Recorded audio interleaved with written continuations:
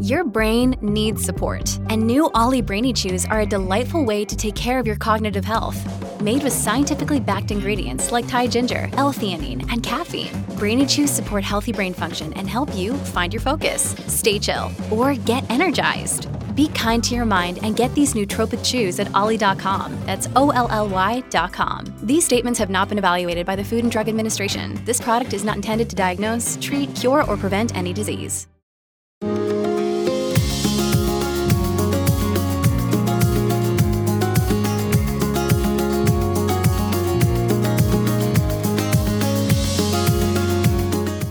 This is the Thoughts from a Page podcast, which is a member of the Evergreen Podcasts Network.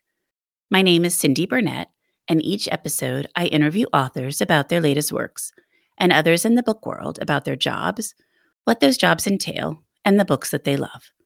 For more book recommendations, check out my earlier episodes and my website, thoughtsfromapage.com, and follow me on Facebook and Instagram at Thoughts from a Page. Today, I am talking with Laurence Leamer about CAPOTE'S women. Laurence is the New York Times bestselling author of Madness Under the Royal Palms and The Kennedy Women, among other books. He lives in Washington, D.C. and Palm Beach, Florida. I hope you enjoy our conversation. Before we dive in, if you are always looking for your next thriller or whodunit, you should listen to Killer Content, a podcast hosted by Emily Webb. Here is some more information about it. I ended up getting stuck in the back of a trailer in the trailer park with a guy with a gun one night when I got a little bit careless, maybe following somebody. And I knew I wasn't going to get killed, but it wasn't a pleasant night. If you're always looking for your next thriller, chiller, or whodunit, join me, Emily Webb, for Killer Content, Inside the Crime Writer's Mind, where I'll be talking to crime-obsessed authors about how they create their characters, their stories, and their crime scenes. I've always wanted to set one of my thrillers on an island because the great thing about setting it on an island is that it can be magical and beautiful, particularly during the day and when everything is fine. But at night, and if there's a storm, and you can't leave the island, and no one else can get to you because the ferry's actually shut down, there's no escape.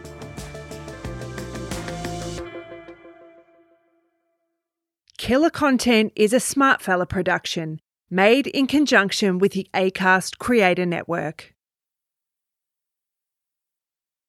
Welcome, Laurence. How are you today? Just fine. Good. Well, I'm glad that you're here to talk about CAPOTE'S women. I really, really enjoyed the book, and I can't wait to hear more about it. Why don't we start with you giving me a quick synopsis for those that won't have read it yet? Well, Truman Capote, the great American writer, wanted to write a book about these 7 elegant, rich, beautiful women he called his swans. He'd written, In Cold Blood was, many people consider a masterpiece, but he felt this book that he was going to call it Answered Prayers would be his masterpiece. And Answered Prayers came from a saying from St. Teresa of Avila that there's more unhappiness over answered prayers than unanswered prayers. And that was certainly true of the lives of these women, most of whom were not very happy. Yes, definitely this story proves money cannot buy happiness. Right. I loved actually knowing where that quote came from, so I was glad you included that in the book about answered prayers versus unanswered prayers. How did you decide to write this story? Like, where did you come across it that intrigued you enough that you thought, I think I need to tell these women's stories? Well, I have a friend, Susie Zirinsky, who, if you ever saw the movie Broadcast News, she was the main character in that. And she became the first woman president of CBS News. I thought, what a great subject for a biography. We talked about it. She wasn't sure if she was going to want it or not, and I wasn't going to do it unless she cooperated. So I was sort of researching her life, and I read a book about William F. Paley, the founder of CBS News, and I was more interested in Babe Paley, his wife, than I was in her, and that led me to the lives of these other women, to Truman, and I thought, what a great book. He couldn't write it as fiction, but he thought it was a masterpiece. If I write it as nonfiction, it probably would be a good book. Do you think if he had been able to publish the story, it would have been a great masterpiece of the 20th century? Chapters he published were not very good. But if he'd been able to do what he was trying to do, yeah, it would have been a masterpiece. I was just kind of curious about that since the chapters that he published weren't very good. What made you think that it would have been a masterpiece? Well, no, only if he could have gotten back on track, but he didn't. He fell into this sort of gossipy stuff that was fairly worthless. But if he'd written what he intended to write, that would be different. I guess that's true. I also was just so curious how these women didn't know that he was amassing all of these stories about them, because apparently he was telling everybody he was going to be writing this book and it was going to reveal the innards of what was happening with these rich, famous women. So how did they not know? No, they did know. They knew. They knew the title of it. But they were flattered. And he was going to do what Marcel Proust wrote, Remembrance of Things Past, or Edith Wharton in some of her masterpieces. And why not? If you were in that book, that would be okay. Maybe the society is trashed, but if it's great literature, wouldn't you want to be part of his immortality? So they knew he was writing a story, but they thought they were going to be portrayed in a much more positive light. Yeah. They thought it'd be true literature versus the stories that they would not want known. Right. I was kind of curious. Well, what was your research like? What did you do to learn more about these women? I had a hard time because I wrote it during the pandemic. The New York Public Library was closed, which had the Capote papers. The Library of Congress was closed. It had Pamela Harriman's papers. I had a hard time. But I wrote it. What was I to do? It was the pandemic. I couldn't go out and do anything. So I just sat there and worked like crazy. Did you use the internet? Did you read other books about them? Did you interview people? Like, what did it look like? Yeah. I used the internet. I used past books. I did interviews with people. No, I did everything I could do. Well, that must have been very interesting. Was there a lot that you couldn't include in the book, or did most of what you discover go into your story, into your book? I'm shameless. I put everything I know and can find out that's the truth into my books. Authors always talk about their research kind of becomes endless. And so sometimes you're left with so much that you can't cram it all into the length of a regular book. Well, look, I was doing the reader's work on this one. I mean, I couldn't go on endlessly about each one of these women. I had to do it in a fairly short version that was still did them justice and did the story justice. How do you think he picked his swans? I know how he picked Babe Paley, and you walk through it with a few of the other women, but obviously he almost seemed to just target people. Well, he did target people. Well, no, there were. How many women were there like this? I mean, these women had this incredible amount of money. They were beautiful, but they maintained their beauty. And Truman said that what they did was there was an art. Their beauty was an art, the way they projected beauty onto the world. And he's right. I mean, he said you're 20 years old, you can be beautiful, and you're 40 and 50. And they paid a great price for this. And I mean, anorexia was the swans' disease. That was the endemic disease of them. Anything to stay young and look beautiful. Well, and you talk about Babe, where she would get up early and get her makeup on, and that, they slept in separate bedrooms, and then she would present herself all ready to go versus just like what you'd normally be when you wake up in the morning. Right, exactly. And he sounds like a terrible person, Bill Paley. Oh, a miserable human being. I mean, truly miserable. No, but he's rich, so people, put up with it. Right, and that has not changed. Right, except if you've got the bucks. Yes, exactly. If you have the money, then people are going to put up with your behavior either way. Well, what surprised you the most when writing this book? I mean, it was a subject that interested you. You headed into it. You did your research. Were there things that you came across that were unexpected to you?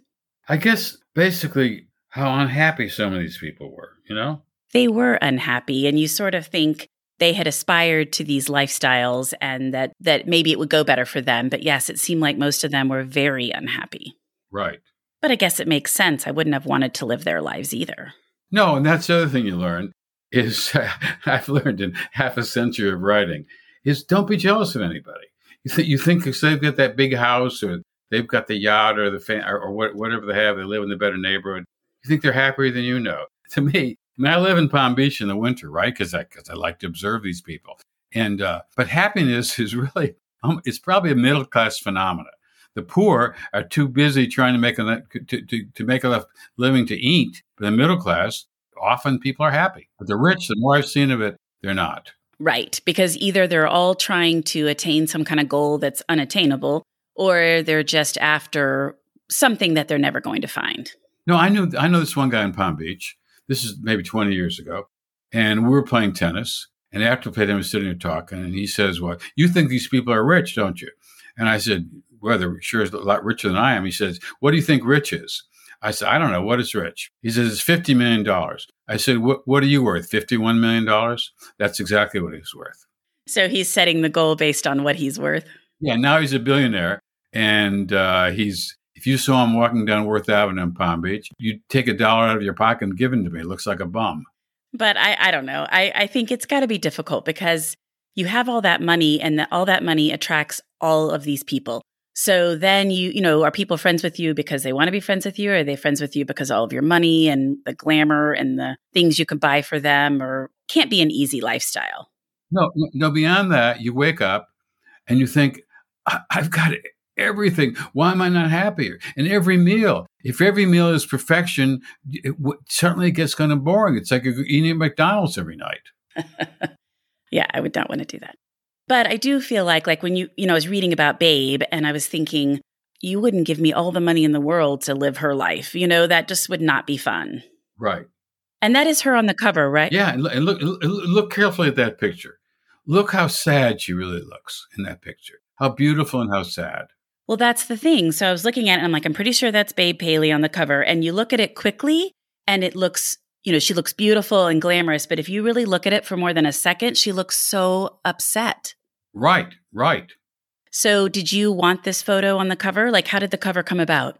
No, I mean, they came with that photo. And I thought, when I saw it, I thought, wow, somehow they found that. I'd never seen that photo before. And I thought, that's the book. That's it. And it's such an incredibly beautiful image. And mind you, that's what these women, that was they're trying to do. If their life is an art form, it's that projection of that image. That's their creation. And so we look at these photos. That's what she is. That's what she wants us to know of her. That's what she wants us to see. The other photos in the book are like that too. It's just stunningly beautiful women. And it doesn't happen just by chance. They work very hard to create that. Well, and I didn't know she'd been in that horrible wreck until I read your book. Because I've read about her before and I've read Melanie Benjamin's book. And she may have mentioned the wreck then, but I read it a long time ago. But I didn't realize that she didn't have her own teeth. I don't know. I guess I was so stunned by that. But imagine she gets up. Imagine what an illusion she has to create. She gets up every morning. She puts her teeth in. She sleeps in this other room. She puts her teeth in. She gets dressed. She puts her makeup on, and then only goes outside to see her husband. That's the illusion all day long she has to create. And Truman said she tried to commit suicide twice. She probably did. I was wondering about that and I was going to ask you, because I know he was known for a lot of tall tales or exaggerating the truth. Do you think she really did? I wouldn't be surprised. And I wouldn't be surprised if Gloria Guinness committed suicide too when she died in Switzerland. Yeah, I don't know. It's just very sad. And it's so wasted because you think they have all this money that they could be using for things that would be helpful to people. And instead they're using it on themselves and then they're super unhappy. Exactly. Well, you have written a lot of books. I was looking in the front and I was so interested in a lot of them. So tell me, do you have one that stands out as your favorite? Of all my books? Yep. I guess whichever one my last book is always the one I'm so obsessed with, I guess. That's what authors frequently say, but every once in a while someone will say an earlier book based on either something that was happening in their life or a story they just couldn't let go of or something like that. So I was curious because you've spent some time with the Kennedys, it looks like. Yeah, I've written a trilogy on the Kennedys. My biggest bestseller ever was The Kennedy Women. That was a big, big hit.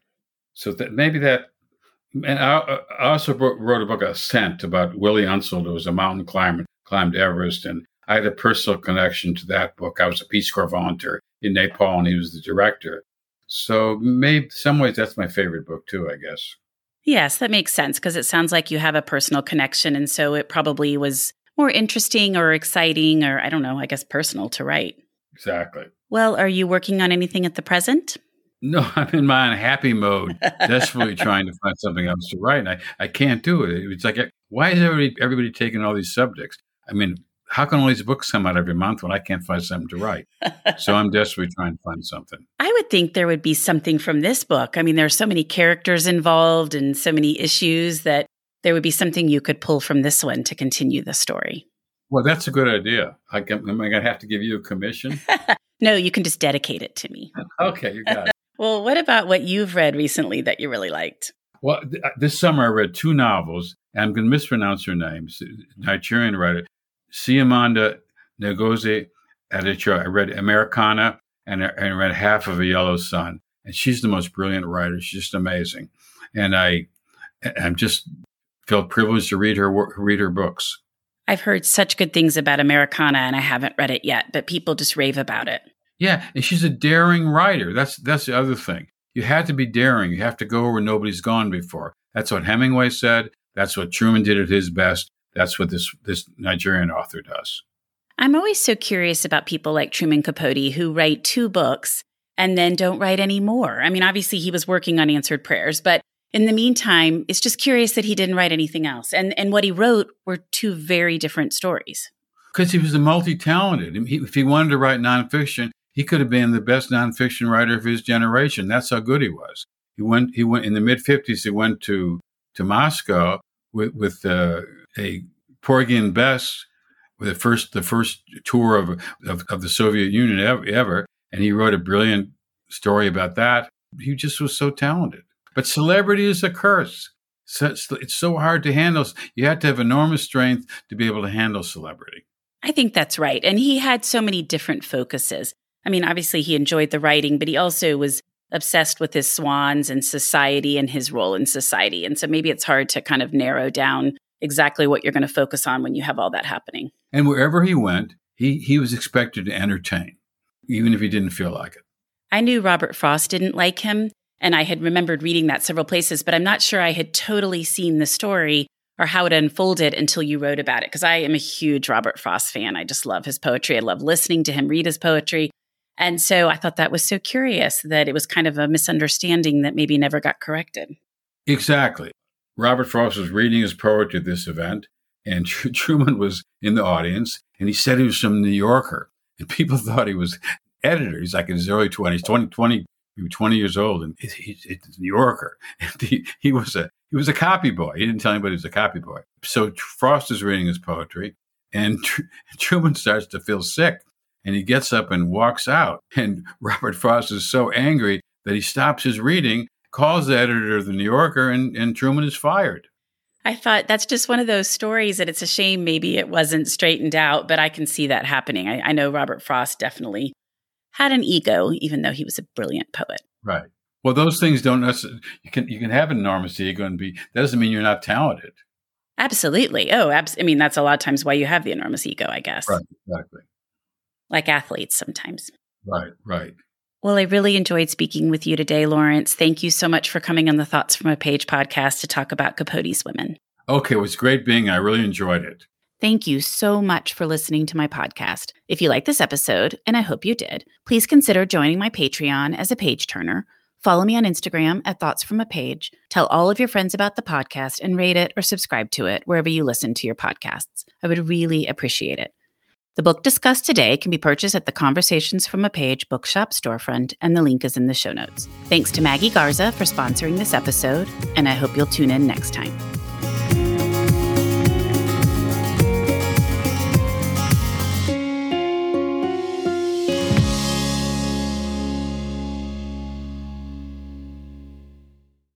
Hi there, I'm Heather Drago. And I'm Sarah Saunders. We host the podcast, That's a Hard No, about saying no and setting boundaries. So you can become that true and empowered you that this world needs. Saying no isn't just okay. It's the key to living an authentic, fulfilling life.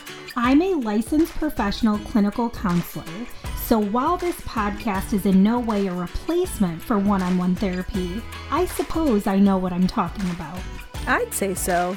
We talk about learning to say no and set healthy boundaries and how it impacts mental health, physical health, relationships, parenthood, and more. Subscribe wherever you get your podcasts and visit our website, hardnopodcast.com. We're here to help you find your no and say it unapologetically. That's a hard no.